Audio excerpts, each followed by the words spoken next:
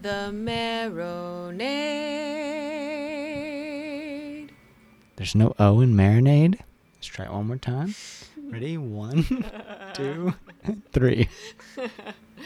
The Marinade. Marinade. Bone marinade. The That's Marinade. The Marinade. With Jason Earle. He could always be found in the backyard. The bases he'd round until it grew too dark.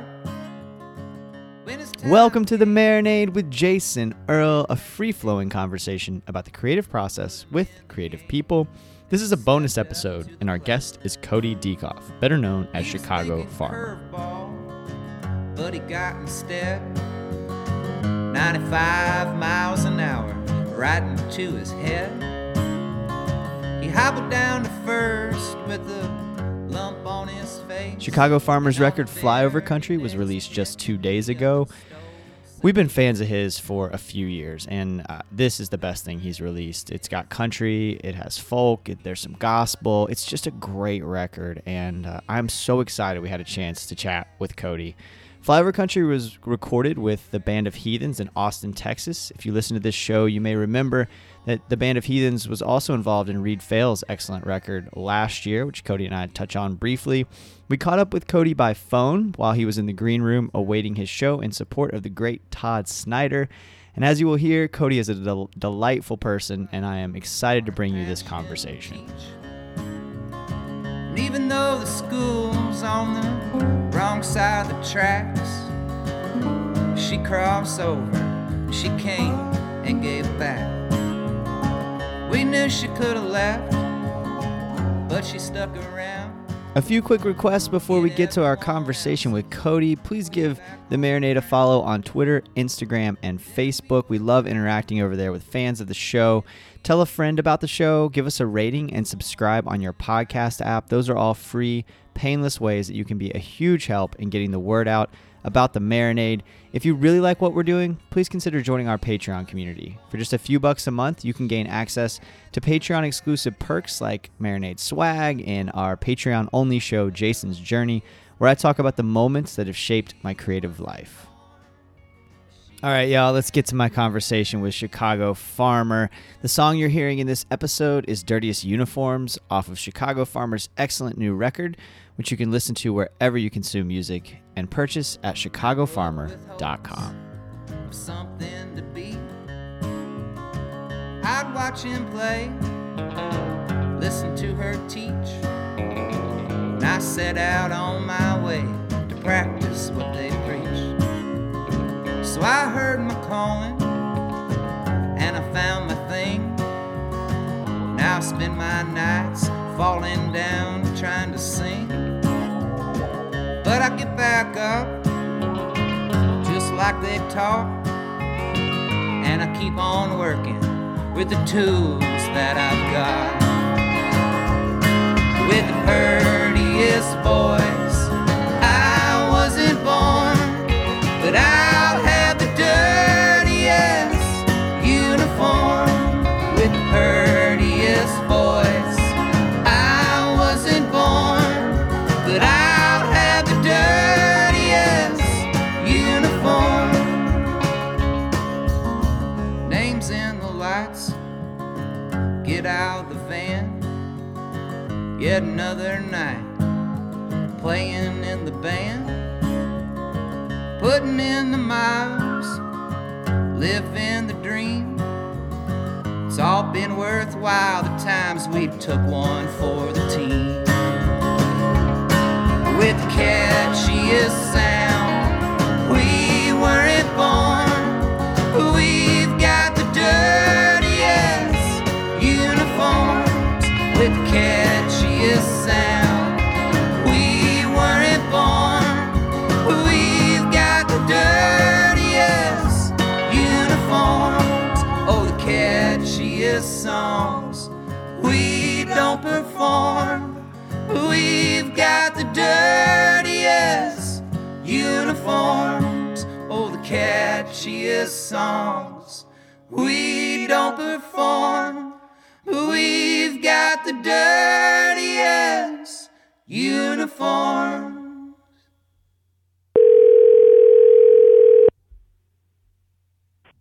Hello. Hey, this is Jason Earle from the Marinade podcast, calling for Cody. Jason, this is. Thanks for calling, man. Man, thank you so much for doing this. I'm excited. I've been wanting to catch up with you ever since I got a copy of Midwest Side Stories a few years ago, and so this is quite an honor, man. I'm bummed I didn't get to catch up with you in person in Ponte Vedra, but I'm so excited to talk to you now. Oh, yeah, man. Thanks so much. That was a while ago, the Midwest Side Story, so thanks for sticking with me. Well, that's a great record, but this in my mind is the best thing I've heard you do. Flyover Country. I've gotten a chance to listen to it the last week or so, and man, what a record. Oh, thanks so much. Yeah, we're pretty excited about it. Comes out a week from today, February 7th, and we're just trying to get everything together for that and the big celebration, release and whatnot. So thanks so much. Yeah, for sure. It's there's so much to talk about, and I want to kind of start with the title track because I feel like the title track is such a standout, and it's one of, and it's true of the whole record, but it's one of those that really shows off kind of how you were looking to go in a different direction, and the fact that you wanted a band and that you wanted that band to be damn good, and of course you went out and found one of the best. Which is pretty incredible. But what inspired that? Like why that direction? How'd you end up with that kind of view in mind? Sure, yeah. Sometimes, I write songs like Flyover Country, which is kind of in a waltz time. That's kind of, it's kind of a slow waltz. But I knew that if I would take some of those songs on my own and just play them, they might not have the power to them that somebody like the Band of Heathens could add. Mm-hmm. So I felt like to really make the art powerful, but also get my message across with something was like these. Like the Heathens can rock out hard, but they also, I found opening up for them so many times that they can play kind of these slow songs that typically just on acoustic guitar might not move you, but they get this power behind this band, that really behind the song, and it really pushes it forward. So for that song in particular, I really couldn't wait to get in the studio and built that one out with those guys. Just it was completely different than anything I've ever done before. So I kind of had that vision, and it kind of came together. Are you hearing that when you're writing the song or as the song's kind of developing, or are you taking sort of the skeletal idea of the song to the Band of Heathens and going, all right, here's kind of where I'm going with this, do your magic? No, I think I knew the sound right when I wrote it that I was looking for, and then I was like, okay, how do I capture it? And I felt like I could capture some of these sounds just going in the studio with some of my friends and whatnot, but I just feel like those guys are so versatile that I wanted it to sound like an album, but I wanted each song to stand out on its own too, and I was capable to do that, because of them for sure. What does that look like when you guys are sitting down to do it? Are you because I feel like if I remember correctly, last time I talked, I think Reed Fail worked with them on his last record. Yeah, he did. And I feel like if I remember correctly that he said they basically kind of did it live. And I hope I'm not misquoting him here. But it's on record somewhere, so people can go back and listen to my conversation with Reed and figure out if I'm lying or not. But is that kind of what the process looked like? Are y'all getting in there and jamming and just kind of making it happen? Or what did the actual process look like, granular? Yeah, it was similar to that. And I've actually heard that record, too. It's a beautiful album. I love that one. Yeah. And it's another testament to the Heathens and how versatile they can be. So I went into like a little recording studio in Bloomington, Illinois, where I live, and I recorded all 10 songs, just me on the guitar. And I did send it to them, a few weeks in advance. But really, it was similar to that process of getting in the studio. We locked ourselves in there for 5 days, and so we would kind of talk back and forth and bounce ideas on what the song needed and what the song wanted and what it called for. And so, yeah, a lot of it was kind of on the fly. And if we started doing something and we didn't like it, then we would totally change gears. And but pretty much everything we did really flowed nicely and worked really well together. And every chance we took was a chance taken, and it worked out. Oh, the result's beautiful, man. Thank you. Yeah. And I've never recorded an album this way. Usually what I do is I'll record a song or two, like in Chicago, and then I'll go hit the road, and and then I'll come back and record 2 or more songs. So just to lock myself in a studio with those guys for 5 days, it was a whole nother experience for me. So it was great to work with a bunch of pros, because getting on an airplane and flying from Chicago to Austin with your guitar, not knowing what in the world's going to happen in the next 5 days, to fly, get back on the plane with your guitar and fly back from Austin to Chicago, and kind of have what we did. It was a good feeling. Can you say more about that? Were you anxious at all? Oh yeah, definitely. I was very stressed. Really?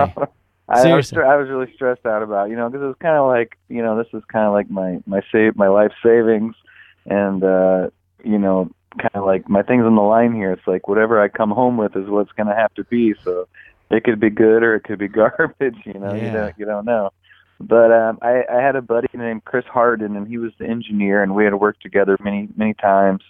So he had my back, and that puts me in a nice, comfortable situation. He challenges me, but he's also somebody I've worked with many times and respect. So he was the engineer, and he really helped me out, and just touring with the Heathens and opening for them several times. We got to be really close too, and so it definitely set my mind at ease once we got everything set up and hit record. I was good to go, but leading up to that, it was yeah, my mind was kind of a wreck.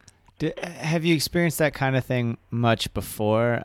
That sort of that anxiety about something creative like that? Is that commonplace for you, or is that because of the difference in how you recorded this one? Is that what kind of brought it out? Yeah, I think so. I've never really had like a record label or been on like a time crunch, or had like a deadline or anything like that. Yeah. I have like a manager and a booking agent and stuff like that, but usually everything I do is just on my own and at my own pace. And so for this to happen, I had to be in that window, and I think that's what really got me. Yeah. I've been playing gigs for forever. Right now I'm on tour with Todd Snyder. Yeah. And I get a little bit, the jitters still before I go on stage, but that doesn't last too long. But this one got to me. So what did you now? But now it's over. Now we're getting all the reward for all the risk, and so now I could be happier about it. So. That's awesome, man. And that's how it always happens, right? It's like all of that worry for fucking nothing. There's no reason. Wow. Yeah, I do that a lot. Yeah, I do too. Yeah. Right now I'm on the road with my wife and our dog, and my wife will tell you sometimes I get a little stressed before the show, and I get a little chirpy probably sometimes. So what do you do? And then we get to the beautiful venue, and then we get on stage, and I'm like, oh yeah, it's just right where we need to be, So it's all for nothing. But at the same time, I think it's healthy to have those nerves and those jitters and that anxiety. It's all fuel for the fire that you're about to expose. Okay, so do you work on it at all? Like, is there anything you do, meditation or breathing exercises or anything to get you right, or you just let it roll and then get up on stage? Yeah, once I get the guitar out of the case and start humming around a little bit and singing a little bit and strumming chords, and it all kind of calms down. Mm-hmm. Usually when it's like halfway through the first song, that's when I know that it was all worrying for nothing, Yeah, and I was just talking about this last night. I sat down with Emily Wolfe. If you haven't listened to her self-titled record, I highly recommend it. But she, cool. We were talking about just stress and anxiety and that kind of thing, and she was talking about how there's something to even just the vibration of the guitar against her. Like if she's feeling stress, and she puts she just picks up her guitar and plays it, and to feel it there and to have it, there's something so calming about it, and I can totally relate to that. Yeah, definitely. I agree. Yeah, we're being a musician's funny. You complain for years and years about wanting to get an audience to come sit down and really listen to you, and then when it happens, you're like, oh my God, this is crazy. I'm scared as hell. These people are listening to my deepest, darkest thoughts. Yeah, it's so quiet right now. Everybody's listening to me. Oh my God, what do I do now? Yeah. It's like, oh yeah, this is what I've been wanting for like a decade. Gotta find something else to complain about. Yeah, we're a funny bunch of people. We really have it pretty good. It's a crazy life. I love that attitude. What does your process look like typically? Are you a sit down and do the work kind of person when it comes to writing? Yeah, I don't write every day, but I kind of go in spurts. But once I get an idea flowing, like right now, we've been on the road since the 15th of January, so I haven't even had a second because of all the driving to sit down and write. But I've got a bunch of ideas bouncing around in my head that I keep bouncing around on every drive. And so when we get home and finally have a couple of days, I'm looking forward to sitting down with the guitar and the notebook and starting to get some of these ideas out of the head and onto paper. So that's kind of the way I do it quite a bit. Sometimes I'll take the notebook to the coffee house and just sit down and make myself write. But a lot of times I just come up with the ideas on the road and then kind of put them in my memory bank. And then when I get home, I get them all out. And they all stick in the memory bank? Yeah, for the most part. I mean, now that I've gotten older, when I was younger, I was like, if it's good, I'll remember it. But now I'm like 41. I'm like, well, you know what? I better write something down if I think I'm going to forget it, and so the memory isn't what it used to be. But yeah, that's the main thing is I just keep repeating it, in my head so it doesn't leave. So I keep remembering it, Yeah. So I remember the gist of it. Do you need a particular space to write? You mentioned coffee house. Is that kind of your go-to, or does it matter? Yeah, I have a lot of history with those. When I first moved to Bloomington, Normal, Illinois, is where ISU is. I wasn't, 21 yet. I wasn't going to the bars or the clubs yet, so I spent a lot of time in the coffee house. And then when I moved to Chicago, I lived in Wicker Park, and right next door is this place called the Filter Cafe, which was a coffee house, and I did a ton of writing in there. So I just I have a lot of history with writing in coffee houses. I don't know why. I just like the vibe and the style of them. I feel at home there just because I've done it so much. Right. In the past, and it's kind of like my home away from home sometimes. Do you, with your writing, do you write other than songs? I started out like writing in high school study hall, and it was pretty much just poetry. Mm-hmm. And I used to go to like poetry open mics and read poetry. Mm-hmm. My wife was actually as a teacher, used to coach slam poetry. Mm-hmm. So all stuff like that's really been something that we both love.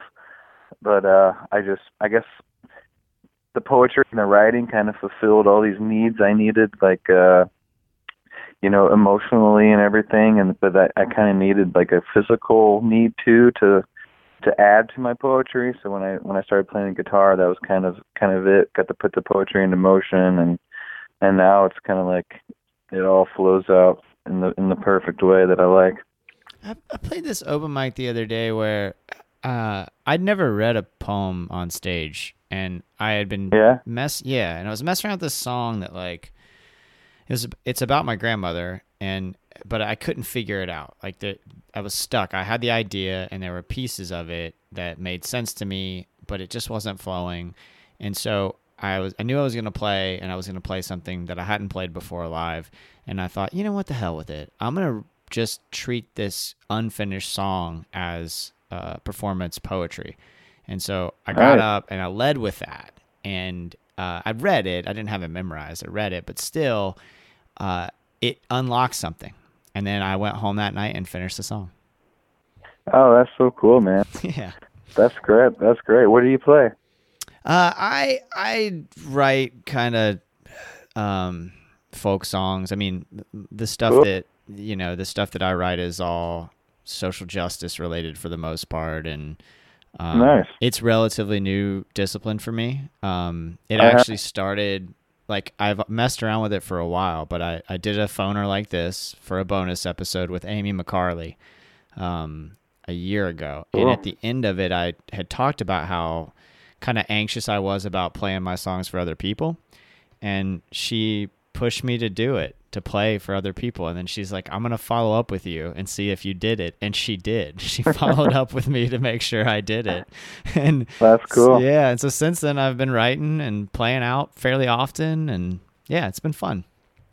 That's great, man. Well, I'm glad to hear that. And I'm glad that led to your song. And I think from time to time I'll do like a spoken word, and I've always liked seeing that in like live performances too. Mm-hmm.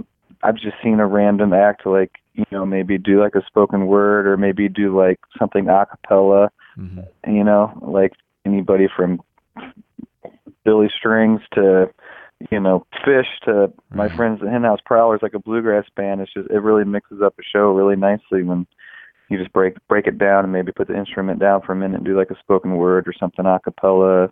You know, I think it adds a cool vibe to the show too. Well, and the performance, like you've been on tour with Todd, and Todd Snyder is the master at that.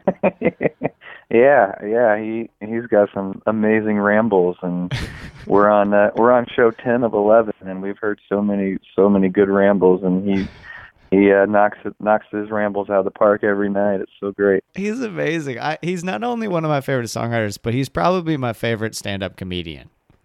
Yeah, it's amazing. I mean, for this line of work, it's the best job in the world, getting to, you know, play 40 minutes of your songs and then turn around and watch him do his thing all night. It's every night has been a different experience.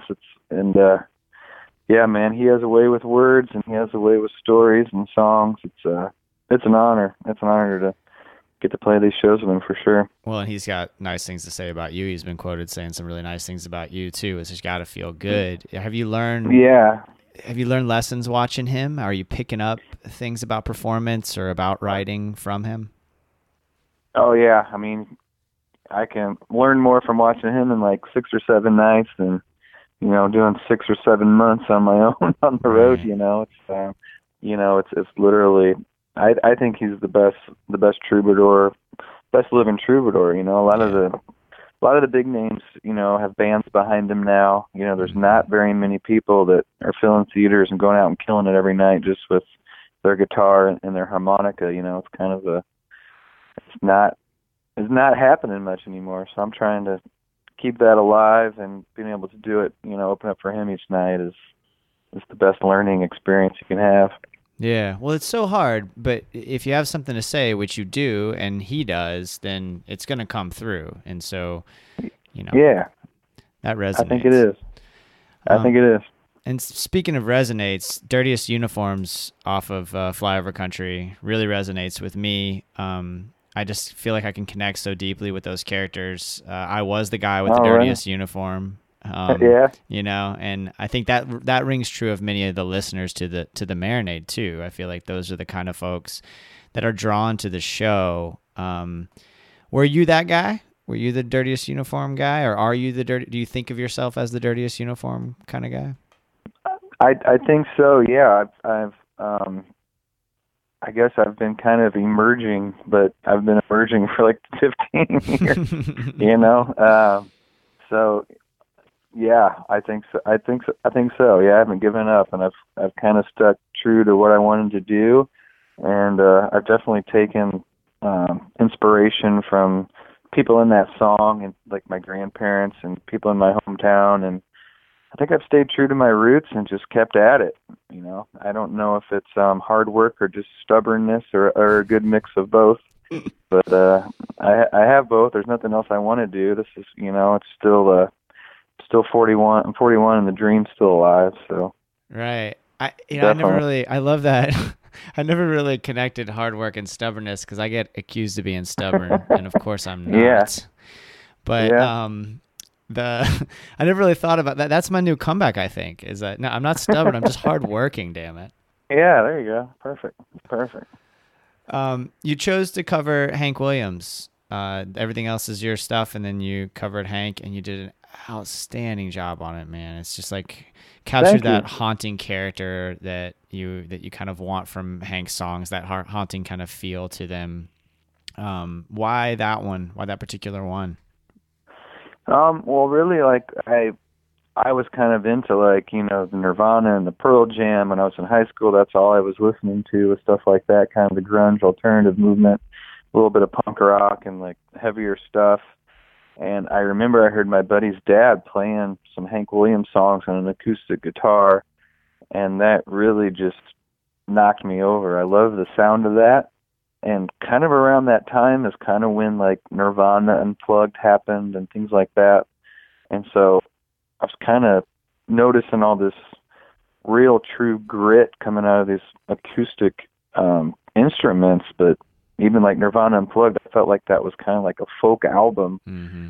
And so I've always kind of wanted to blend both. I kind of like the passion that went into the grunge music. And, you know, to me, it wasn't the greatest music ever made, but it had a lot of passion. Right. It was really raw and gritty, and it had kind of some angst to it. And then, you know, paired with these hardship but beautiful Hank Williams songs, I kind of wanted to blend those together. And, you know, at the time, that acoustic kind of country music, I started blending with like the grunge music that I like. So kind of when we recorded the song, I kind of wanted the front half to be kind of the country haunting vibe, and then kind of add kind of the angsty grungeness to the end of it. And the guy who I learned Hank Williams from and got me into that passed away in the last couple of years too. Mm. So it's kind of a tribute to him too. But yeah, I like the way it builds, and another reason to just have the Heathens, because like I said, they can play that haunting slow stuff, and then they can just turn around and rock and roll and kind of rip your head off. Yeah. So which I love. Right. Yeah. All of those elements. And then you close the record with The Village Revisited, which I've been trying to figure out what my favorite tune on this record is. That might be it. I think it's perfect, of course, in the sequencing of the record. Oh, right on. Well, yeah. thanks. Yeah. It feels great, man. It just makes you want to sing along, which is a handful of these tunes do. I mean, Indiana Line is clearly one that if people aren't already singing along at your shows, I'm sure they will be soon enough. And definitely Village Revisited, just full of tunes like that have a lot to say and that also make you want to kind of join in. Yeah, well, thanks, man. I felt like there was a little bit of, you know, protest, political, social things happening, like in like Mother Nature's Daughter and a song called Collars. Mm-hmm. And but you know, wasn't the theme of this album, I don't think. Like maybe it was Midwest Side Stories and some other things too, but I always want to make sure I put that in there at the same time. Right. Having some feel good sing-alongs as well, you know. So I felt like it was a good mix on this one, as far as the personality and the vibes that were happening. Well, it's such an important time to do that, right? I mean, it's such nobody listening to this show is a shut up and sing kind of person. We're all kind of on the same page that music needs to be a vehicle for social change and needs to be where we have these conversations, and artists should have something to say both on the mic and off the mic, you know, whether I agree with it or not. I want to hear it. Yeah, and I feel like at the same time, every time I hear an artist do an interview or talk or do anything, they just talk about how divided we are and the division and over and over and over. And I think they try to make a song out of that, and they maybe try a little too hard. And sometimes you just got to write a song about, you know, not being able to hit a deer when you're in the sky, you know? Right.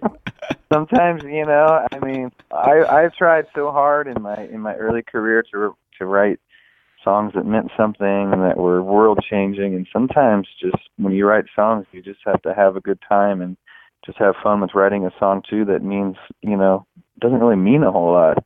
Yeah. So I've been starting to do that a little more, unfortunately or fortunately. I don't know yet.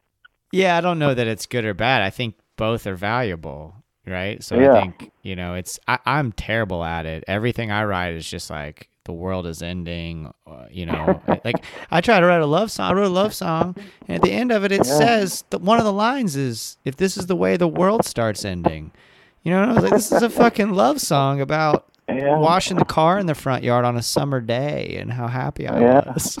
Well, it might end any minute. You never know. So right. The point is just keep writing, and when you get the muse, whether it's political or love, make sure you get it out. Cody, I'm picking up like a sound of some sort, like something's bouncing or something. In my phone? Yeah. Okay. I'm not hearing it, but okay. It just went away. I'll hold more still. All right, good. Okay, cool. Thank you so much for your time. This has been awesome as I expected. It's my pleasure. We always end with what you're consuming at the moment in terms of art. Like, what has you excited? What songs? What films? What maybe a painting you saw, a poem you've read, a book you're reading, whatever it is. What's got you excited right now? Really just being on tour with Todd Snyder. It's about the best art that relates to me the most. Knowing that people want art is also amazing. And going to towns that I've never been to on like a Tuesday night and seeing like lines of people wanting to come in and sit down and listen to a soul just play guitar and sing about life. It's pretty inspiring. And also what is inspiring me right now is my wife is sitting right next to me, and my wife makes guitar string jewelry, which is pretty kick-ass. And instead of like these strings that we use going into a landfill, my wife takes them and turns them into pieces of art. That's and beautiful. Jewelry and pendants. So it's really cool. It's called Twice Upon a String. Awesome. And she gets strings from Todd and myself and Elizabeth Cook and Green Sky Bluegrass and Billy Strings, and she's been knocking it out every night selling pendants, and she gives 20% of her earnings to music and art therapy programs where we're from and all over. So she is my inspiring artist that's with me every day. That's incredibly inspiring. Where can folks find what is it, Twice Upon a String? Yeah, it's called Twice Upon a String. TwiceUponAString.com, or she's on Facebook and Instagram too. Awesome. So yeah, we have our own little family traveling art and craft and music life. That's so beautiful, man. Cody, yeah, this it's has pretty been wild. Such a pleasure. Thank you so much. Yeah, man, and I hope we get back to Florida. We had a great time at that music hall. It was really cool, and we've been bumming around all over Florida really for the first time we've ever toured, and so we're going to be back. So I hope we'll have to hang out, maybe write a political song that'll change the world. Oh my together. God, I'd lose my mind. That sounds amazing. Yeah, I'm so bummed I missed y'all. Ponte Vedra Concert Hall is one of my favorite venues anywhere. It's, for folks listening, if you haven't been, it's an old church. It's kind of in the middle of nowhere. That's where you guys were playing, right? Ponte Vedra? Yeah, and it was it was gorgeous. It sounded great. And I think the night before us was the Indigo Girls, and two nights after us was Robert Earl Keen. So they get some amazing. It's the lineup in there. The schedule is amazing. Yeah, I definitely highly recommend anybody nearby. Yeah, check it out. Yeah, it's great. So. I've seen the McCurrys there. I've seen Steve Earle there. I saw Neutral Milk Hotel there. Oh wow, yeah. See, that's amazing. That's some great variety right there. I love it. Yeah. Well, man, record comes out on February 7th. That's next week for us, but for people listening to this, it came out 2 days ago. So if you haven't gotten it yet, go get it. And check out Cody at Chicago Farmer at all the social media and everything else. And man, break a leg tonight, and thank you so much. All right. Thanks for doing what you do, man. You take care. My pleasure. Cheers. All right. Bye. Bye.